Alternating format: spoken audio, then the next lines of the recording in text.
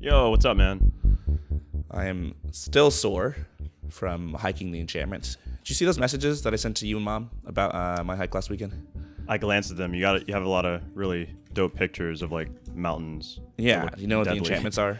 It's like No, I've never heard of them.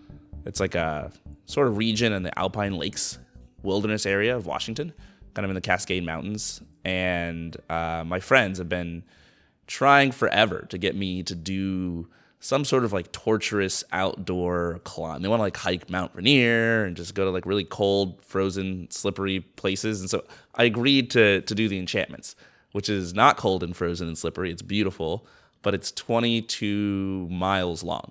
So it took us 22 miles long. yeah. A month ago when they asked me to do this, I was not in good enough shape to have done it. How So I've long been does doing- that take to hike? 22 miles.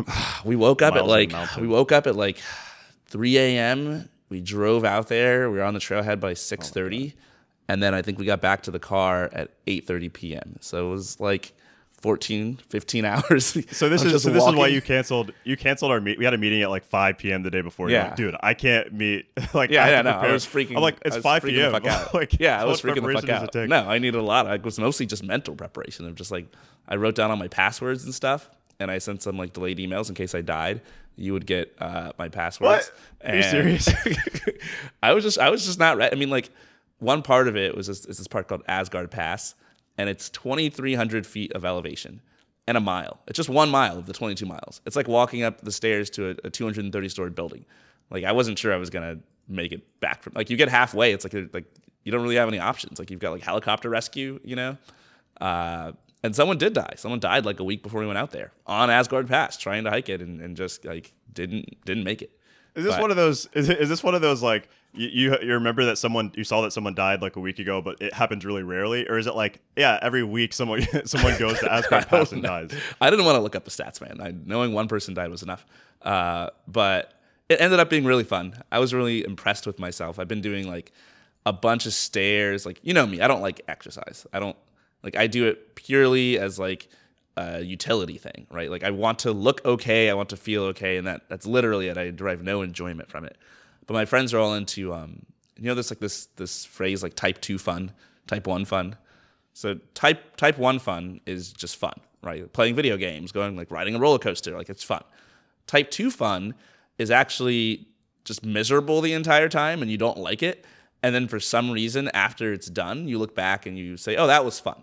Like that's type 2 fun. Like hiking a mountain, you're really just sweating, you're cutting yourself on rocks, you're stepping to get like pebbles in your shoes. It's cold. It's like you're hungry. All you have is cold food. So like, and then after you're done, air you're quote glad to be fun, done. like you're fun that you overcame something that you didn't think that Yeah, you'd be able exactly. to overcome. Yeah, and all my annoyingly athletic friends are like only into type 2 fun, and every time we're having type 1 fun, they complain about how it's not hard and miserable and blah. I feel blah, like they blah. should be my friends. I think we should just swap friends. Yeah, we should swap. But I don't know. It was gorgeous. It was beautiful. It's also some of the most beautiful sights I've ever seen. I'm trying to avoid falling into like the slippery slope, because like once your friends get you to do something like this, like, oh, just do this. Like they want to hike like They're Mount like, we St. got you. Mount St. Helens now. It's going to start being like bigger and bigger mountains, and I'm setting like a firm upper cutoff. Like if I need special training or equipment, if I have to do avalanche training, like I don't want to go. I'm setting a firm cutoff that I don't want to do it. Hey, what's up, Marco? Hey guys, how are you? Hello, Marco.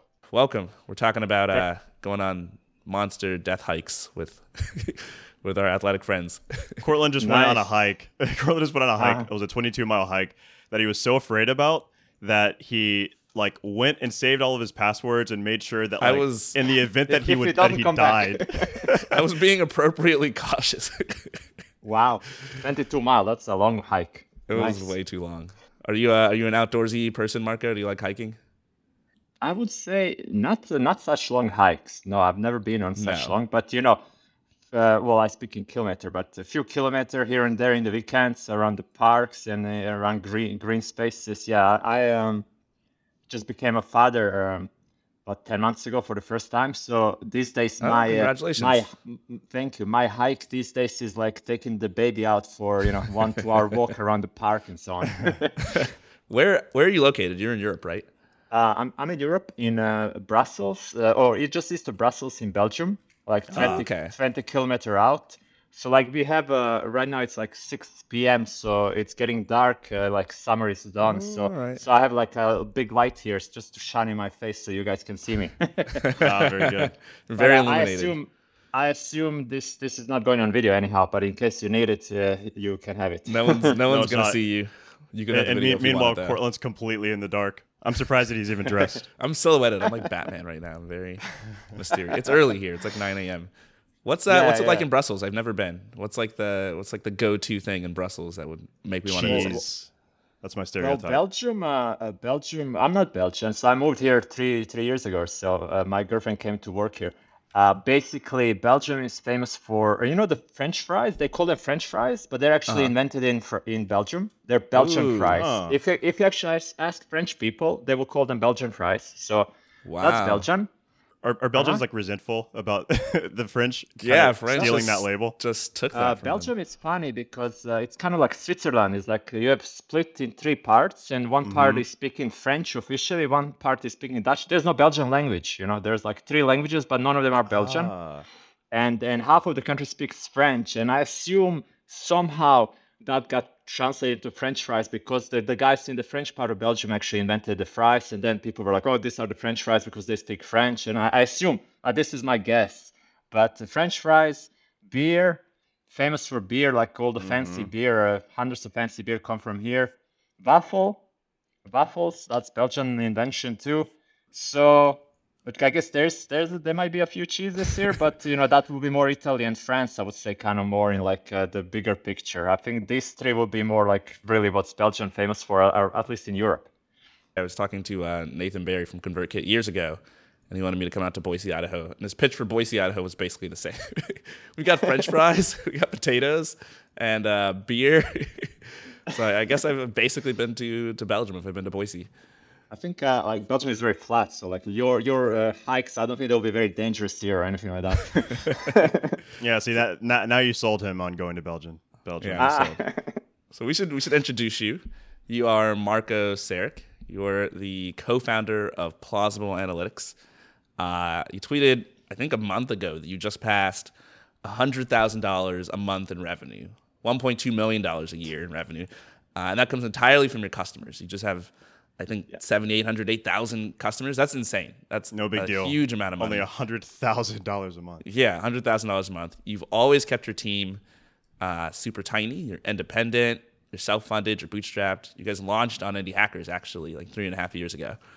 It's a cool story, man. I'm happy to have you on here. I think Plausible is a cool company, and like, congrats on the success. I'm looking at your revenue graphic. It's like the classic graph where it's the first year it's just flat. It looks like it's zero. You guys made you think you got up to like $400 a month in revenue in your first year. Yeah. And then after that, boom, it just starts to curve upward. 9 months later, you're making 10 grand a month. And 9 months after that, you're making 40 grand a month. And then 9 months after that, you're at 100 grand a month. So it's not slowing down, it doesn't seem. Yeah, I couldn't make a better summary. I think that's a good summary, and thank you. Appreciate the kind words from you guys.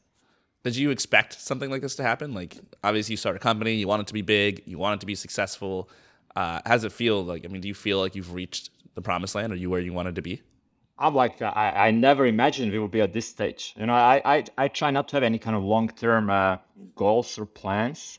So like my co-founder Ruku, he started the company alone, late 2018, I think it was. He's the coder, he's developer, so he was developing, and he was the one that published on Indie Hackers as soon as he released the first version, and that's how it started. But I joined him like April 2020, or I know I'm now losing dates. I'm like just like 2020. Yes, that's so much happens in startup world that 2 years ago it's like so far away. 2020 was like 5 years long. Yeah, exactly, and COVID and all that. So basically, 2020 March, I joined him. That's about a year into him releasing the subscription business, $400 MRR, 30, 40 customers.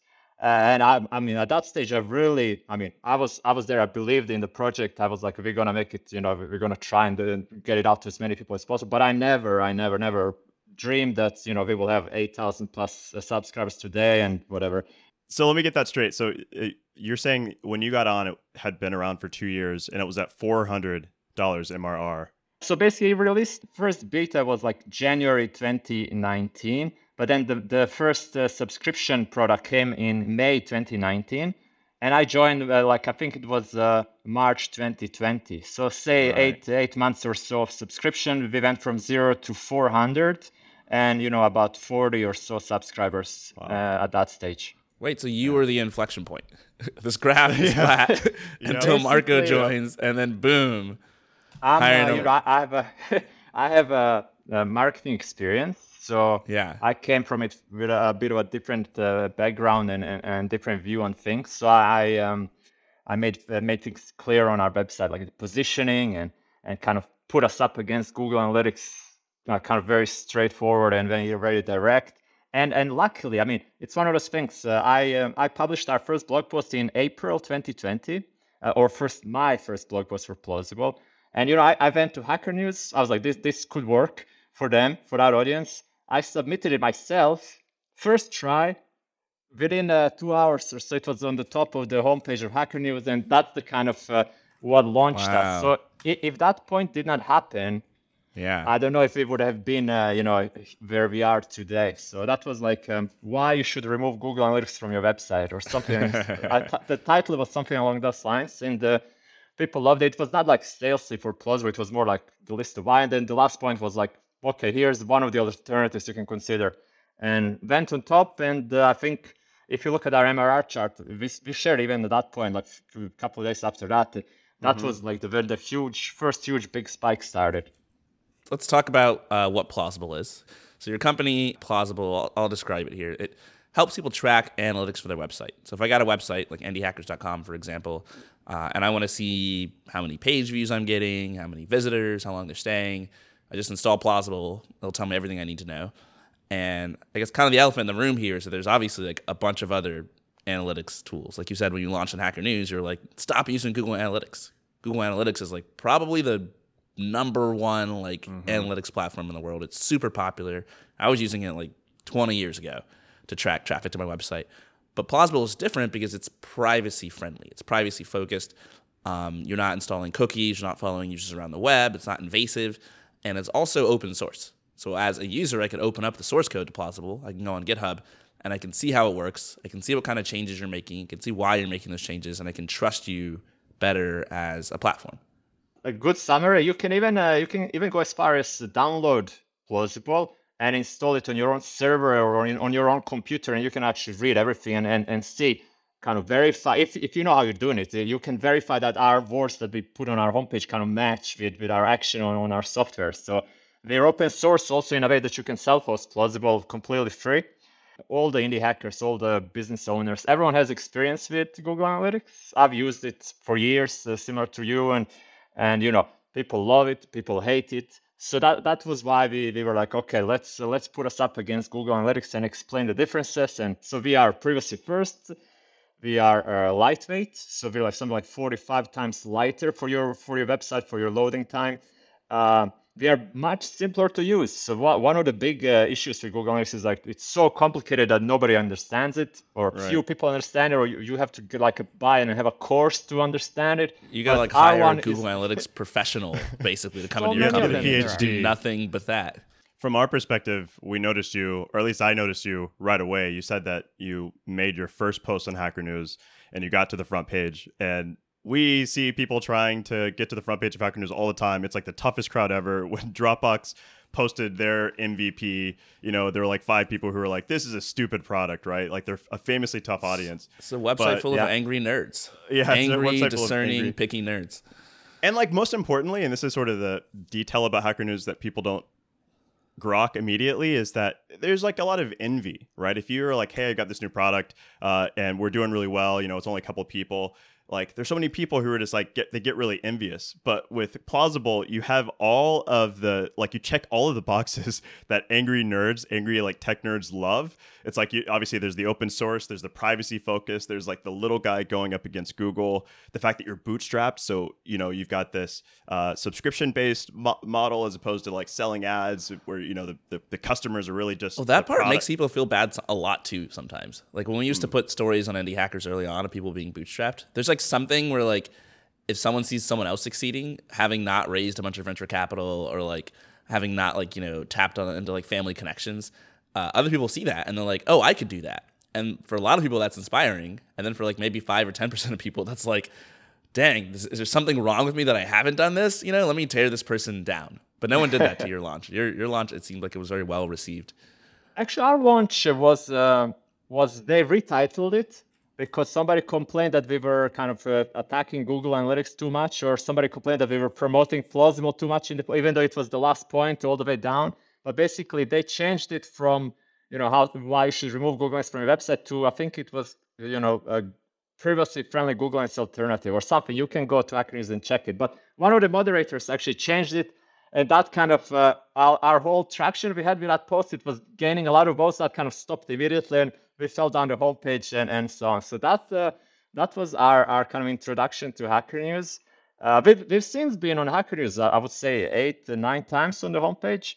So that audience, we really have a nice experience there. Obviously, you have hundreds of people upvoting you, but you might have 1 or 2 comments saying something bad. But that's to be expected. With so many people kind of have had their eyeballs on you, then you kind of learn to deal with it or learn to live with it at least, and you can ignore it because vast majority of they're maybe mostly silent or they just upvote it, but they like what you're doing and that's what you are on the homepage. You should ignore the 2 or 3 that say something not so positive. I'm looking at the post now, 2 years ago. Some of these comments are from October 2020.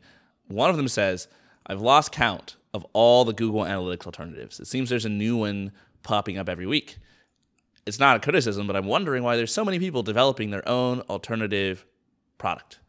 That's the exact question I wanted to ask you. I mean, a lot of people, when you're trying to come up with an idea, it's like, well, it's kind of obvious that there's all these other successful products that are already out in the world. But most founders are like, okay, I've got to do something new. I've got to do something unique. But you and your co-founder set out to build something that was taking on this huge incumbent, and then there's already 1,000 other people who are trying to take on the huge incumbent. Yeah. So why did you think that was a good idea to build? You joined a little bit late. Why did you think that was a good idea for you to join? I think if you look, GDPR was a big point in the history of the web, I would say, especially from European side. So when it was released or introduced, I don't know, 4 or 5 years ago, I don't know, but that's when this whole privacy aspect started becoming bigger and bigger, trendier and trendier, and Google Analytics. Explain to people what GDPR is in case they don't know. So basically, it's a data protection law that protects people from the European Union in terms of being able to have a say, at least in how their data is collected, for what reasons, what is it used for. So, people complain about GDPR because all those banners, now you have every website has a banner, or at least every website that uses Google Analytics and such tools, they have a banner saying, oh, would you like us to sell your data to 100 different companies? Then you have to say yes or no. And they make it difficult for you to say no. So those banners, they're part of what GDPR is, because GDPR was introduced to give you a clear information, like this website wants to do this with this of your data, and you have the right to say yes or no to it, like a clear consent. And basically that's what GDPR is. And that, at least in my opinion, I'm a marketer. I used to use Google Analytics. I used to use Facebook. I used to do the advertising. I was part of a large company doing the Facebook ads and all that stuff.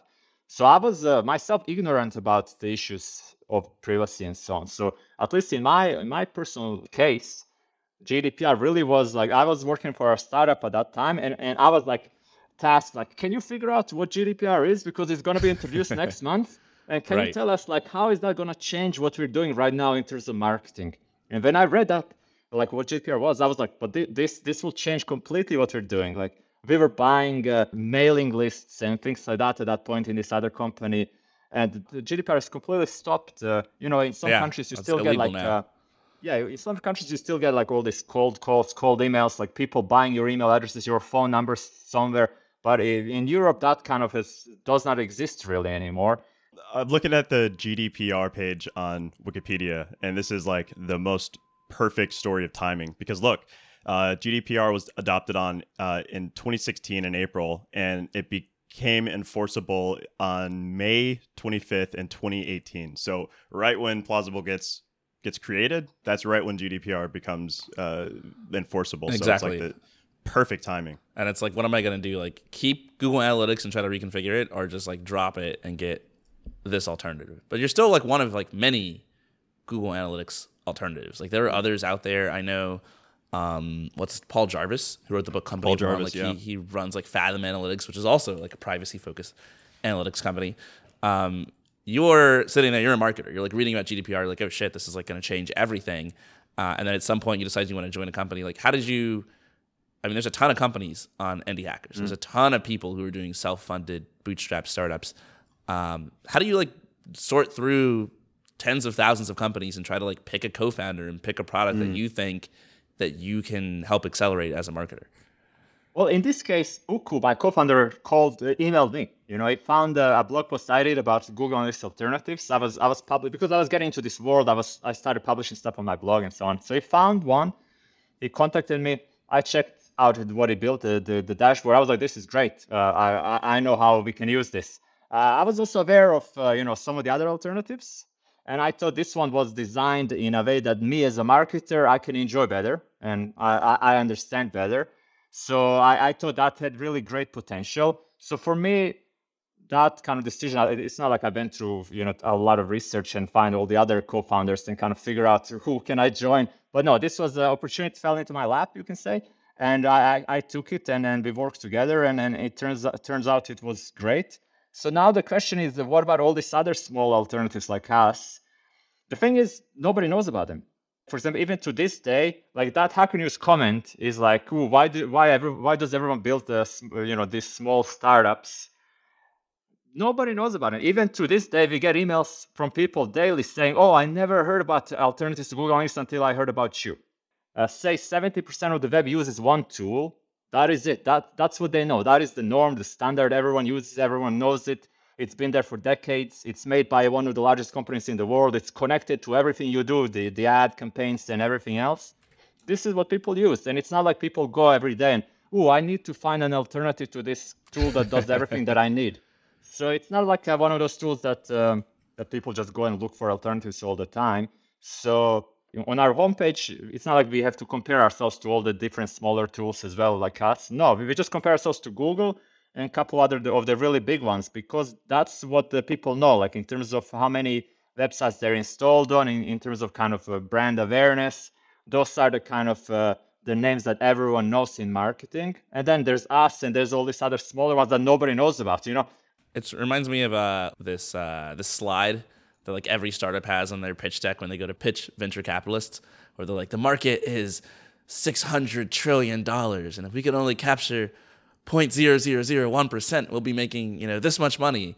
But that's like kind of true for you, where you don't have to have millions and millions and millions of websites. You can make over $1 million a year, which is like 0.0001% of the market, and you're the marketer who's come in and made it possible for people to find you. That's definitely positive in our market, is that there's so many websites. Every website kind of needs some type of analytics. It's not like we're working with a product that only a few people need. We're working on a product that hundreds of millions of websites need. So we can find 60,000 of them that need exactly us. That's perfect enough to have a sustainable business, profitable business. That now we have a team of 8 people. In terms of reaching people, I mean, you've got to.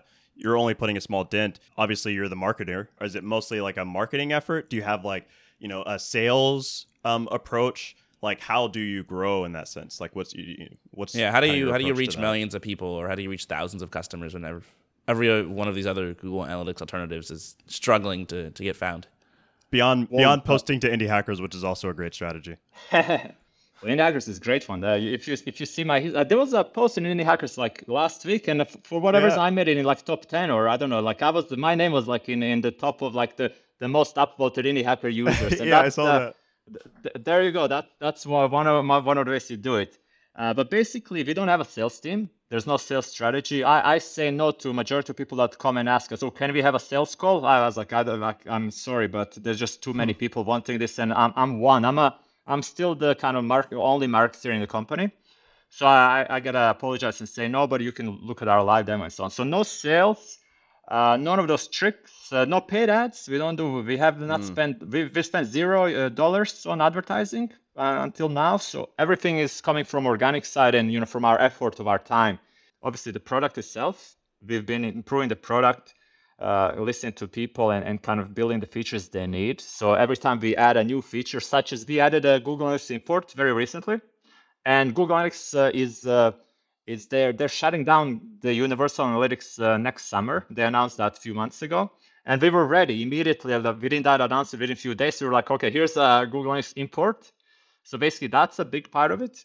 And then, that's how people get to hear about you, because it's like, oh, Google is shutting down. We need to find an alternative. Here's one that has an import. Let's try it out. That's one. So features and building it up as the kind of market demands. Content, like we discussed for Hacker News, Indie Hackers, we published in the first year or so, when I had more time. There was less demand on us, so I had more time. So I was publishing, I think, 2 blog posts per week. And these blog posts were not like, okay, Plausible is the greatest analytics in the world. Come check us out. No, they were educational, informational. Right. They were, I had to research them. I had to find a topic that people are interested in, the questions that people want answers for, and I would then write really educational content. And that had the side benefit was always that it was hosted on Plausible.io, and within the content or at the end, I will be like, okay, so if you like what this sounds like, take a look at what we're building. That was the main one, really. And those 7 times or so, 8 times that we went on top of Hacker News in the last 2 years, every time it was because of a specific blog post that we published.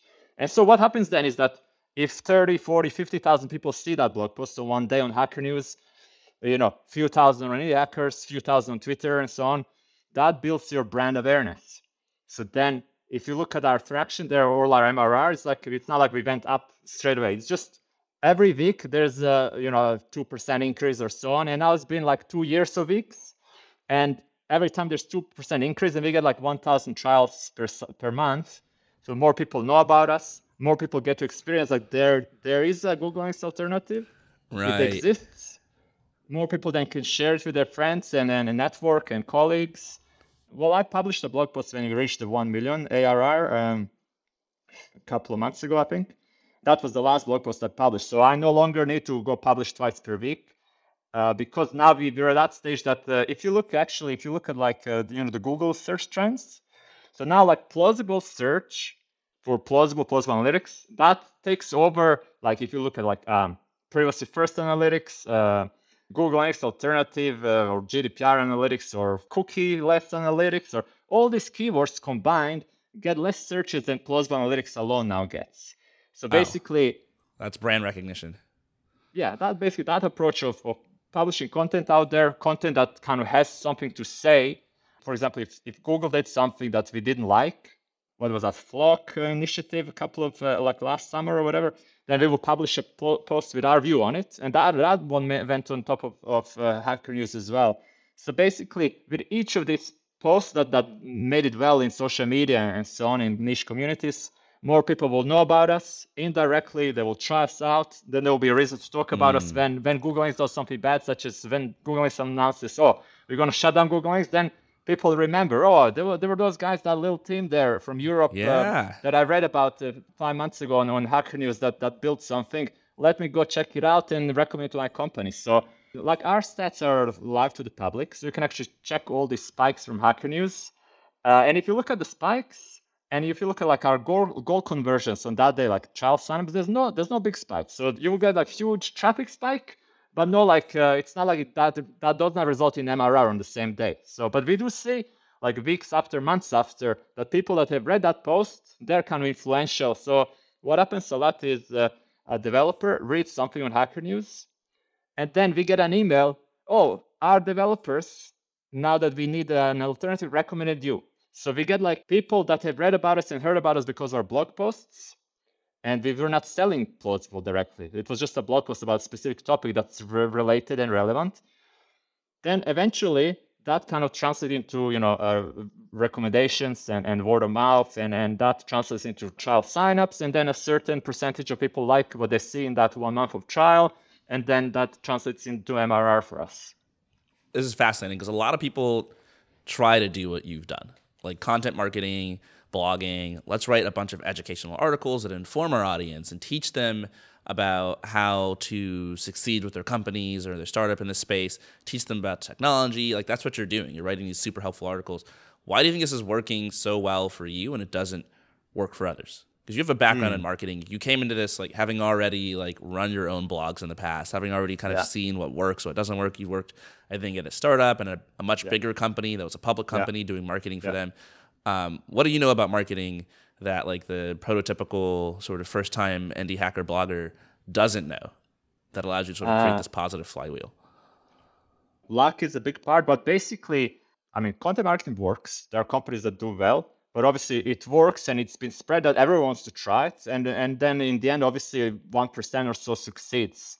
And what I've seen, at least from my experience, those that don't succeed, there's a lot of this that they get people that don't have any experience with the topic to write.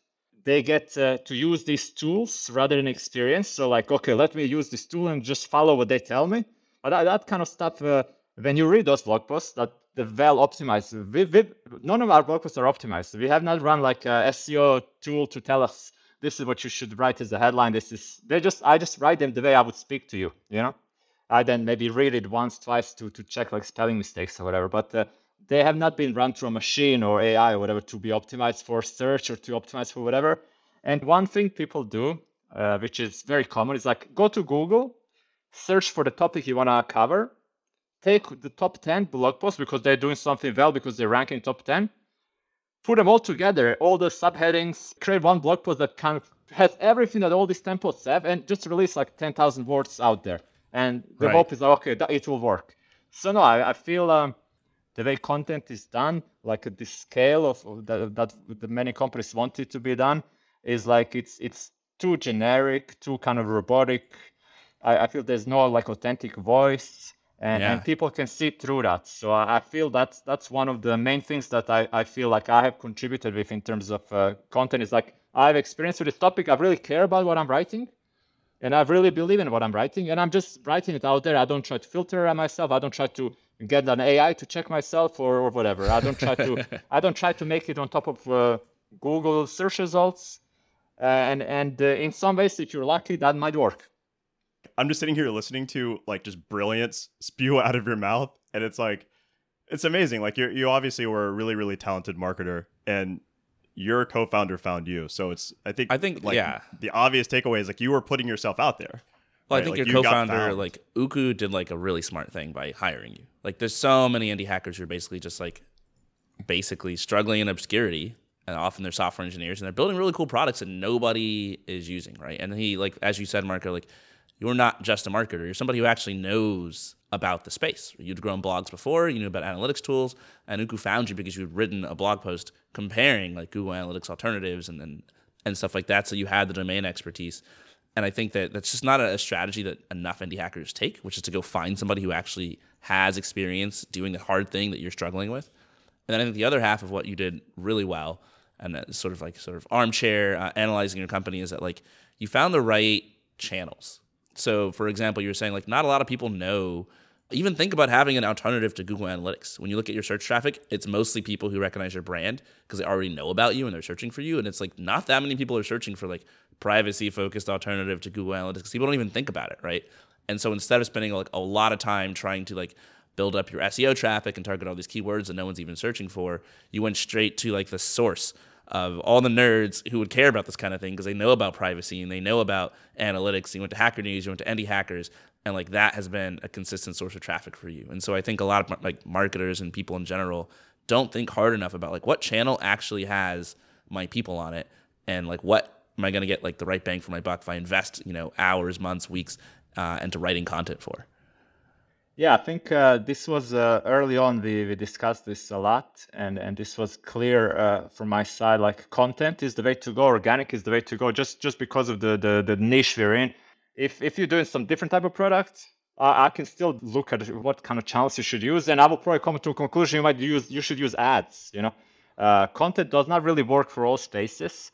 Right. And I feel in this space, being a Google Analytics alternative and going to Google and giving Google money to do the advertising for you, that just would not work. We have once in a while somebody always comes up on Google Ads and tries to do like plausible analytics, whatever ads and so on. But that kind of approach never works because what we build and what we believe in and what the product does, that's not really where the audience will find us. So now I'm not saying that, now we're at 1 million ARR. So now maybe this niche approach, the content approach, maybe it won't work anymore, So Yeah. maybe we will be hitting the limits, maybe tomorrow, maybe a month from now, who knows? We don't know. It's the first time we're doing it. So maybe there will be limits of this approach, and then we will need to reconsider and like, what do we do now? How do we continue growing? How do we keep covering the churn? And so we kind of continue growing and being able to pay the salaries and so on. But until now, until this level, it's been easily done without any other marketing. So was this like a master plan you came up with early on? I'm trying to like imagine, you join Uku. He reaches out, and did he email you? Yeah, like, hey, I got an email. Did he immediately say, hey, do you want to join me? Or like, how did that play so out? Basically, I don't know if I have the email. I should check it. Again, it's been more than 2 years, but basically, I read your blog post. This blog post I read, liked it. I think we're thinking a similar way. I'm building this tool. Take a look. Would you be up for having a call to kind of discuss how I'm looking for help in marketing? Would you be up for kind of checking it out? And from my perspective, I knew there was a need for this. I knew the GDPR and things we discussed, that there was a growing trend. And I knew some of the other players on the market. I even tried some of them. I was never happy as a marketer. I thought they were like they were not made by a marketer for a marketer. They might have been made by a developer who's like trying to do something and maybe has not spoken to enough people in the marketing world to kind of understand what needs to be done. And I felt Uku was kind of there, closer to that level than the alternatives I knew in terms of design and features and like how that can be improved, slight tweaks that can really make it well and great for marketing teams. So yeah, from my perspective, I was like, this is great. Let's get on a call. Let's see what we can do. We took it, I think it was 3 months or so. Like we said, let's see how we work together, whether there's any potential in this before we kind of go and sign any kind of co-founder agreement or whatever we did eventually. So 3 months, but obviously that blog post went live even within the first month, and we saw traction immediately, and so it was kind of quite clear that this works, and the kind of partnership we have works. Uku can focus on the development, I can focus on communication, and yeah, it's been like this to this day. So from Uku's side, all that makes sense, right? I mean, he was already doing the startup. He wants, super powered marketers to help him. But you had a whole different career. I mean, obviously a successful marketer. Otherwise, he wouldn't have reached out to you. You had a stable job. And this is this like risky venture. So like before this, did you have ambitions to join a startup one day? Like basically, my career went degree at university. Went into like a public listed company like in London, like I don't know, they were like £3 billion worth on the stock market and huge team. And so I knew, I learned how the normal company does it, the corporate, how they do marketing. Then I went to a startup. I quit that job after I think 7 or 8 years. Then I went to a startup, like a venture funded startup. So I then got to know what it is to work for investors. Like I gotta do the reporting for investors. Gotta go to San Francisco, do the see if we can get more funding so we can pay salaries next year. I did that for about 3 years. And then at the stage where Uku contacted me, I did not have a job. So I was kind of in between jobs. And the reason I started publishing this post because I started getting interested in this field of privacy first. I started researching alternatives for my own, the stuff I use personally, but also the stuff I use for my own blog. I started kind of de-Googling my own website. So that's why I published an article about how to de-Google your website, because I did it myself, So I started getting into this because of interest. And what I try to do is if I want to go in some direction, I will do it myself. I will learn about it. I will publish what I learn. And that kind of opens my doors to privacy first space. And that's kind of, there were some other companies that reached out as well about getting help and so on. But my perspective was like that. Well, you've written, I think, a few things that are like a little bit anti-Google, anti-Facebook. One of your posts on your blogs, like how to get your parents off Facebook. How do you de-Google your website? What's behind this? Are you just anti-big companies? Are you like mostly privacy focused? Like, I know, like myself, I've been immersed in the sort of privacy hacker culture for a long time, but I've always been kind of lazy, just like, I still use Google Analytics. I still have a Facebook account. I'm not on there very often, but I have one. What's driving your opinions on this kind of stuff? I used to use all of those tools. I was a big fan of Google. Maybe if you look 10 years back or so, I remember when they released, was it Hey or what? No, not Hey. That's new. Inbox, was it Inbox? Like that new cool email client for Gmail, and I was like recommending it to my friends and my family. I was like, guys, check this out. Google Photos when it came out, I was like, this is the best tool I've ever seen in my life. The Google Photos, what it did.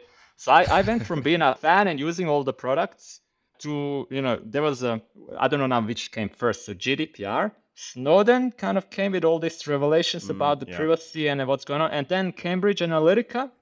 So kind of these three things, all of them kind of impacted me. All of them I heard about, I read about, I was like, this is the world I live in, both as a marketer, but as a person. I've been recommending these tools. I've been using these tools. Maybe they're not as good as I was thinking. Maybe there's something else. Maybe there's something else in there. Obviously, there's also the fact that Google has changed. No, I mean, these days Google is like a real corporation, and it's more about the shareholder value and increasing that than it's about building cool tools anymore, like it was maybe 10 years ago or so.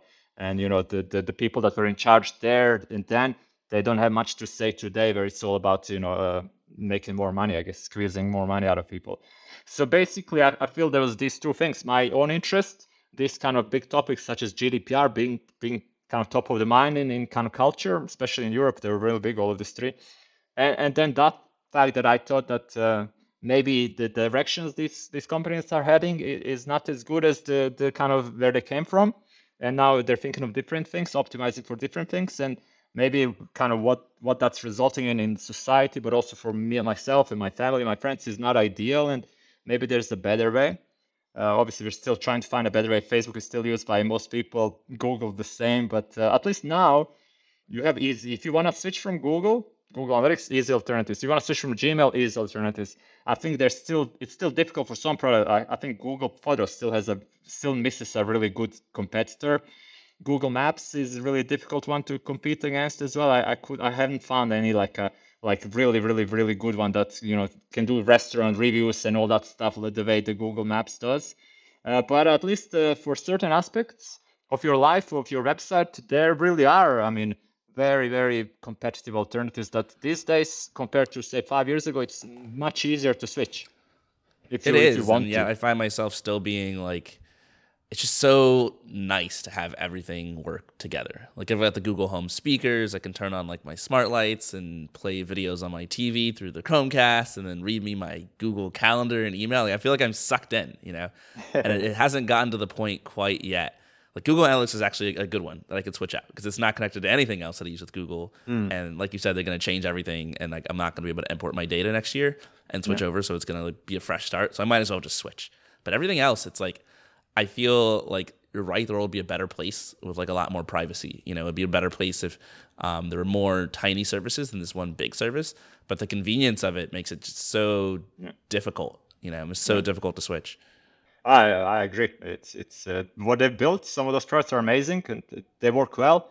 If you kind of ignore or kind of this privacy aspect, some of that stuff is great. It's amazing. Again, Google Photos. I really love Google Photos. Like in my de-Googling of my personal life, I try to actually remove Google Photos and kind of go and then like people recommend do manual backups and so on. Like I bought like an external hard drive. I'm not a developer or techie at all. So I bought like an external hard drive.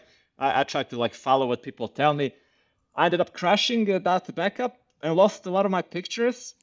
And then my son was born, late last year. And I was like, I really don't want this to happen, I'm not capable and we really need good alternatives for things like this. So convenience and the quality of their products are amazing. And I have nothing to say against that. I think Google Analytics is a bit different issues, such as being so complicated and obviously privacy aspects. But in general, some of those products, like they're amazing and they're really difficult to replace. And if I was like trying to work on a competitor, I think it will be way more difficult than working on a competitor to Google Analytics itself. Yeah, how do you market a competitor to Google Photos where it's tied into my Android phone and I take a photo and it automatically goes into Google Photos and it's automatically backed up there? It's like they've just got it locked down. Yeah, I don't know. Like, don't ask me. I think. I'm curious about your business model. You're a SaaS. You're not doing it in an ad-based way. But when anyone can download the code for free, you're open source. How is it that you're making money and like making money hand over fist? Well, we have the cloud, the convenience, like we spoke about. The cloud, you just go and sign up.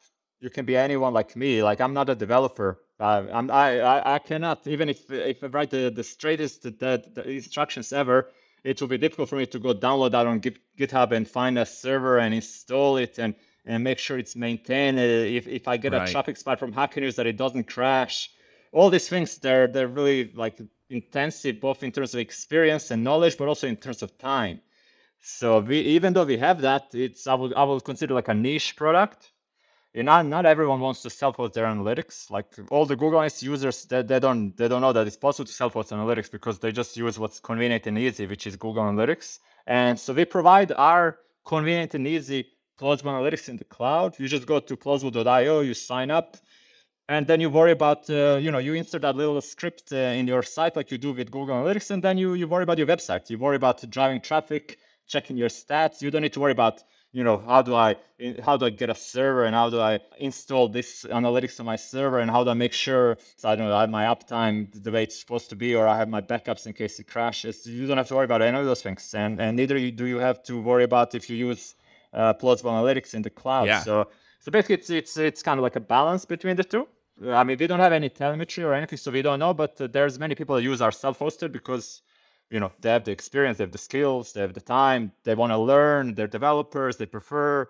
There's many that use it. We get nothing from it in terms of like money because it's free as in beer, as they say. Because we want to be part of the open source world, and we really believe that being open source, having our code there available for everyone to kind of inspect and play with, makes our main product better. In terms of trust and privacy aspect, because you can actually verify that what we say that it's actually true, because you can download it and actually figure out what it actually does if you have the skills to do so, which many people do. Exactly. Whenever I see an outside success like your company that's making millions of dollars, it's always like a bunch of different forces pushing in the same direction.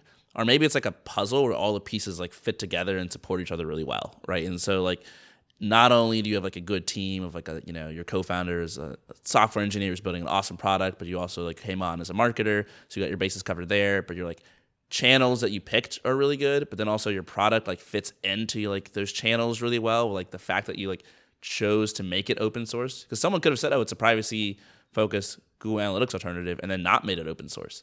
Right. And then it would have been much harder for the customers to basically verify what you say is true. There would have been less trust there. Like maybe it wouldn't have taken off on Hacker News. It's like that's a pretty crucial decision. I don't think we would have been where we are today if we weren't proprietary. No chance. Yeah, I think that I don't we think could so have either. grown I think as well, but not to this level. It's pretty crucial because if you look at your market, like I'm assuming like most of your customers, like if they're these privacy focused people, I assume a lot of them are developers, right? And I assume a lot of them are like savvy enough to know like, hey, why are you saying you're privacy focused and you're not open source?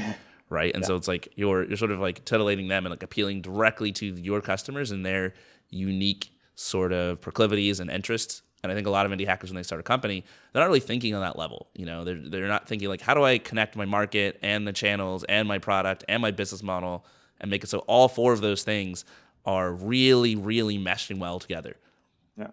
If you look at there's many of these privacy communities that have popped up since GDPR.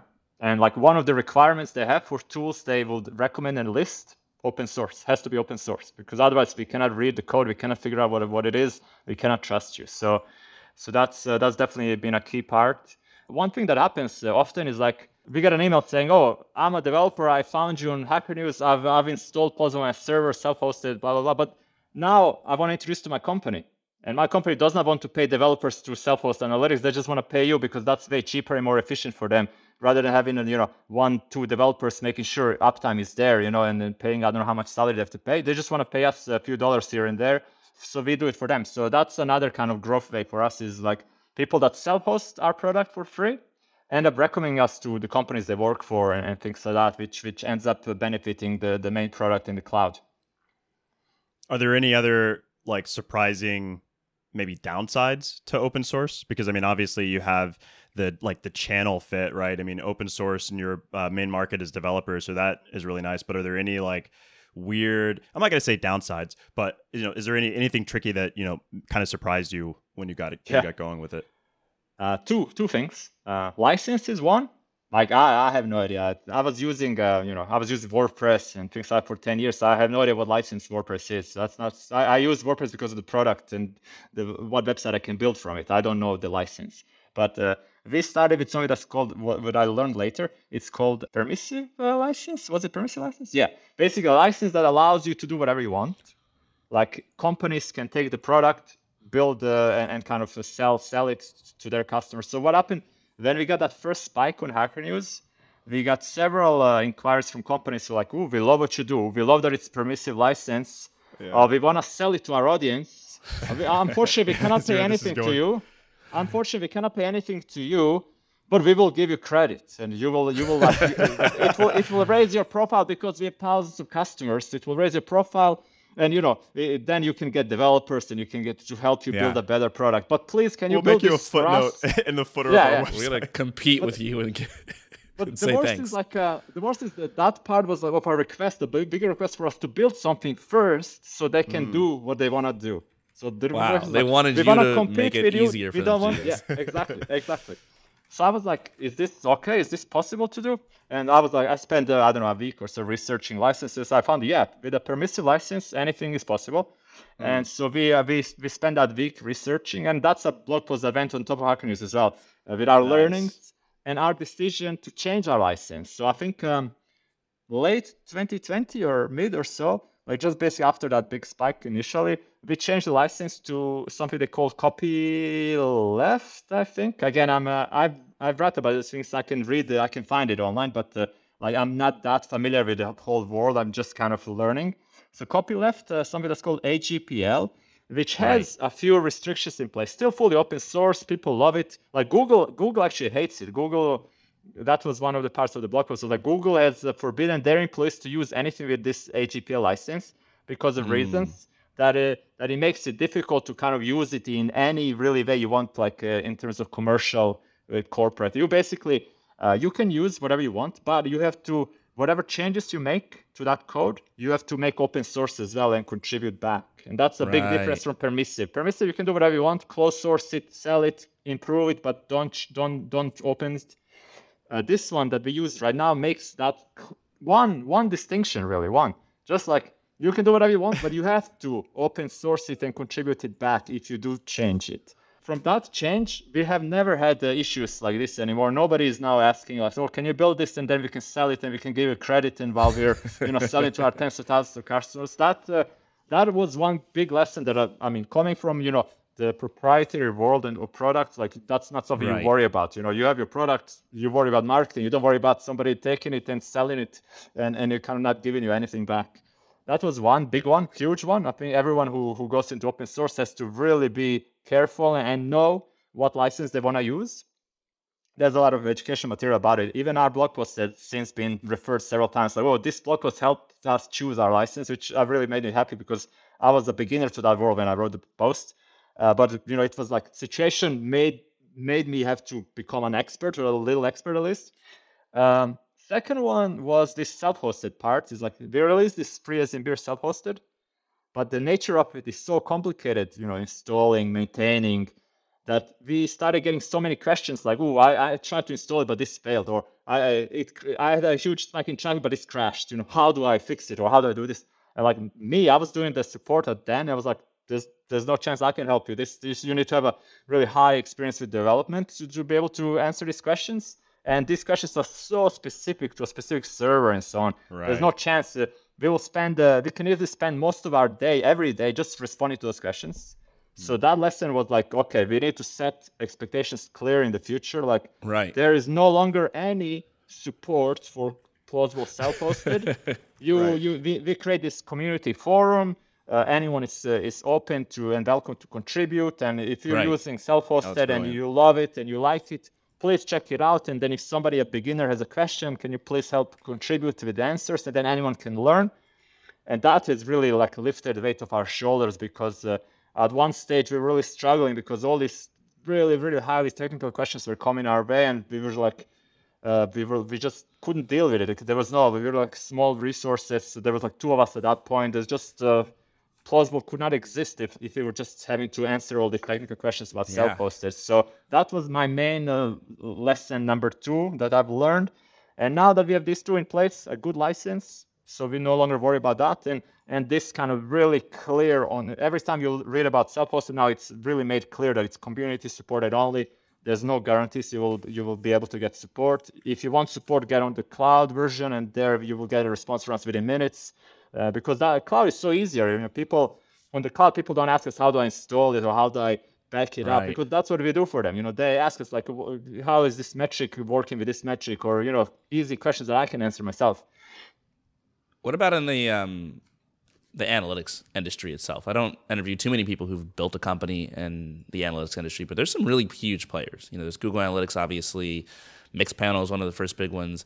We use Amplitude. I think they IPO'd a couple years ago. We're billions and billions of dollars. It's a huge industry. There's obviously a lot of space.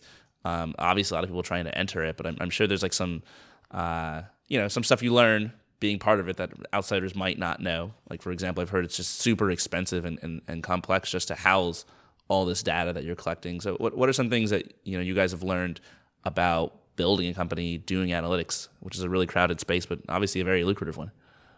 Well, what we're still learning to this day is the infrastructure. You know, so the stuff that I talked about self-hosted struggling with, imagine then if you have the scale of I don't know, 60,000 websites, and we're now tracking 2 billion page views per month.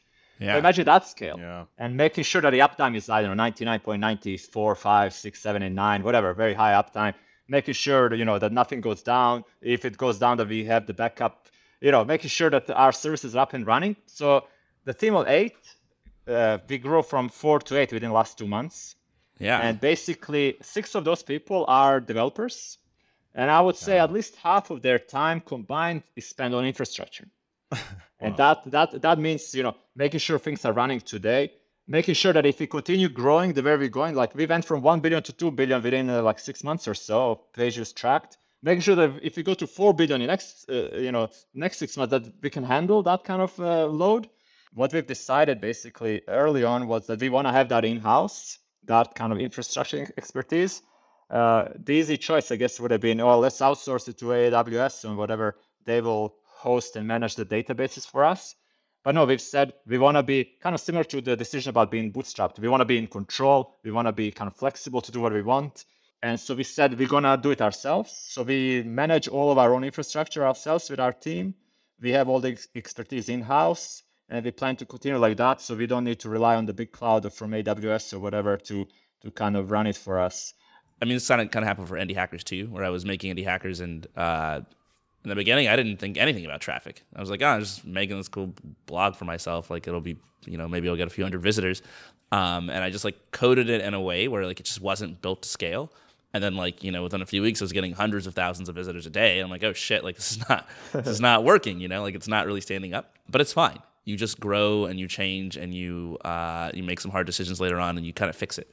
Same thing is true at Stripe, where like there are systems at Stripe like 3 or 4 years ago where they're like, relying on code that was built in the early months of Stripe that was like not scaling very well and it was fine. And it's like one lesson to take from that is like, oh, you need to make your code perfect in the beginning so you don't have to fix this stuff. But then I think the better lesson to take is the opposite, which is like, hey, the code wasn't perfect in the beginning and it still became Stripe and still worth $100 billion, And so that's the way we think about it as well. Like not everything is ready and optimized for, what if we grow 10x next year, We kind of gonna be able to predict that and kind of handle it if it happens, and we're gonna have the expertise ready to be able to do it in time. So yeah, basically this I don't think the infrastructure side will ever be kind of, it's ready now. We don't have to worry about it anymore. I think it will be something we will have to put resources and time into as long as plausible it is there, because it's just a great part of what we do, of our services. Like, you got to be fast loading. You're going to be able to track stats. You're going to be able to display stats. It's such a good problem to have. The problem that you're worrying about is getting the hug of death from the internet. And on that note, Marco, this has been awesome. There are lots of indie hackers, obviously, that are just now getting started, and they have no idea what they're doing. So, as a parting note, what can other indie hackers learn from your experience? One really thing that I see very often, the let's say mistake, is positioning. That's something I did the first thing on Plausible, was like, I don't think our positioning is strong enough. I think they mentioned Google Analytics once, twice, but it was not like you enter plausible.io and within 2 seconds you understand. But now you enter plausible.io, you should understand within, let's say, 3 seconds what this does. Because there's that big headline is really focused on what you already know, which is Google Analytics. Everyone knows it, or I assume everyone knows it. And then we have 3 or 4 keywords that everyone, or at least most people, have issues with what they know. So Google Analytics, but then we say we're lightweight, we're privacy first, we're open source, we're simple. And these are, I think, I don't know, let's say 50% of Google Analytics users have at least some issues with at least one of these topics, like, oh, Google Analytics is not privacy first, or Google Analytics is too heavy for my website, or, oh, I really don't understand how to work with Google Analytics, so I never check it. And now our position is so clear that those first 2 seconds that people give you, now they no longer go back because they didn't get it. Now they can scroll further down and actually read details about each of these. And I feel when I go and check like a new website many times, this is not, I don't get it in 2 seconds. And this really with the kind of the, I don't know, with the patience people have online these days, if you don't do that well, that first to the top, people will not give you that extra chance, extra few seconds to scroll down. So basically that's, I think, that's the really advice that I give to most kind of new startups, because that will determine whether you will get a chance, whether you will succeed is people actually reading what you say further down.